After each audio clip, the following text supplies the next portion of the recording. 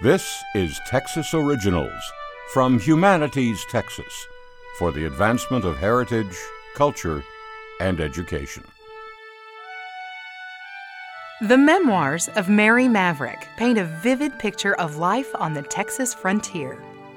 Born in Alabama, Mary moved to San Antonio in 1838 after marrying Samuel Maverick, a veteran of the Texas Revolution.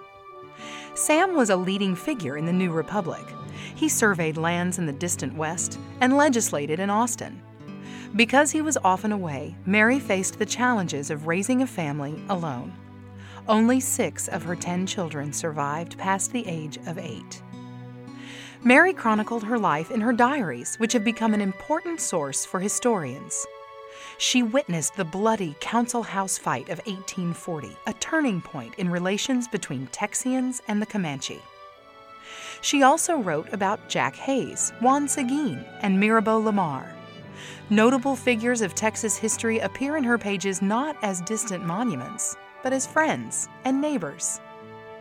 Mary Maverick worked in other ways to honor Texas history. She helped save the Alamo from development. She also promoted the Battle of Flowers, an annual parade still held in San Antonio, commemorating the battles of the Alamo and San Jacinto. Maverick died in 1898. 3 years before her death, she compiled and edited her memoirs with the aid of her son, leaving us with a remarkable account of life in early Texas.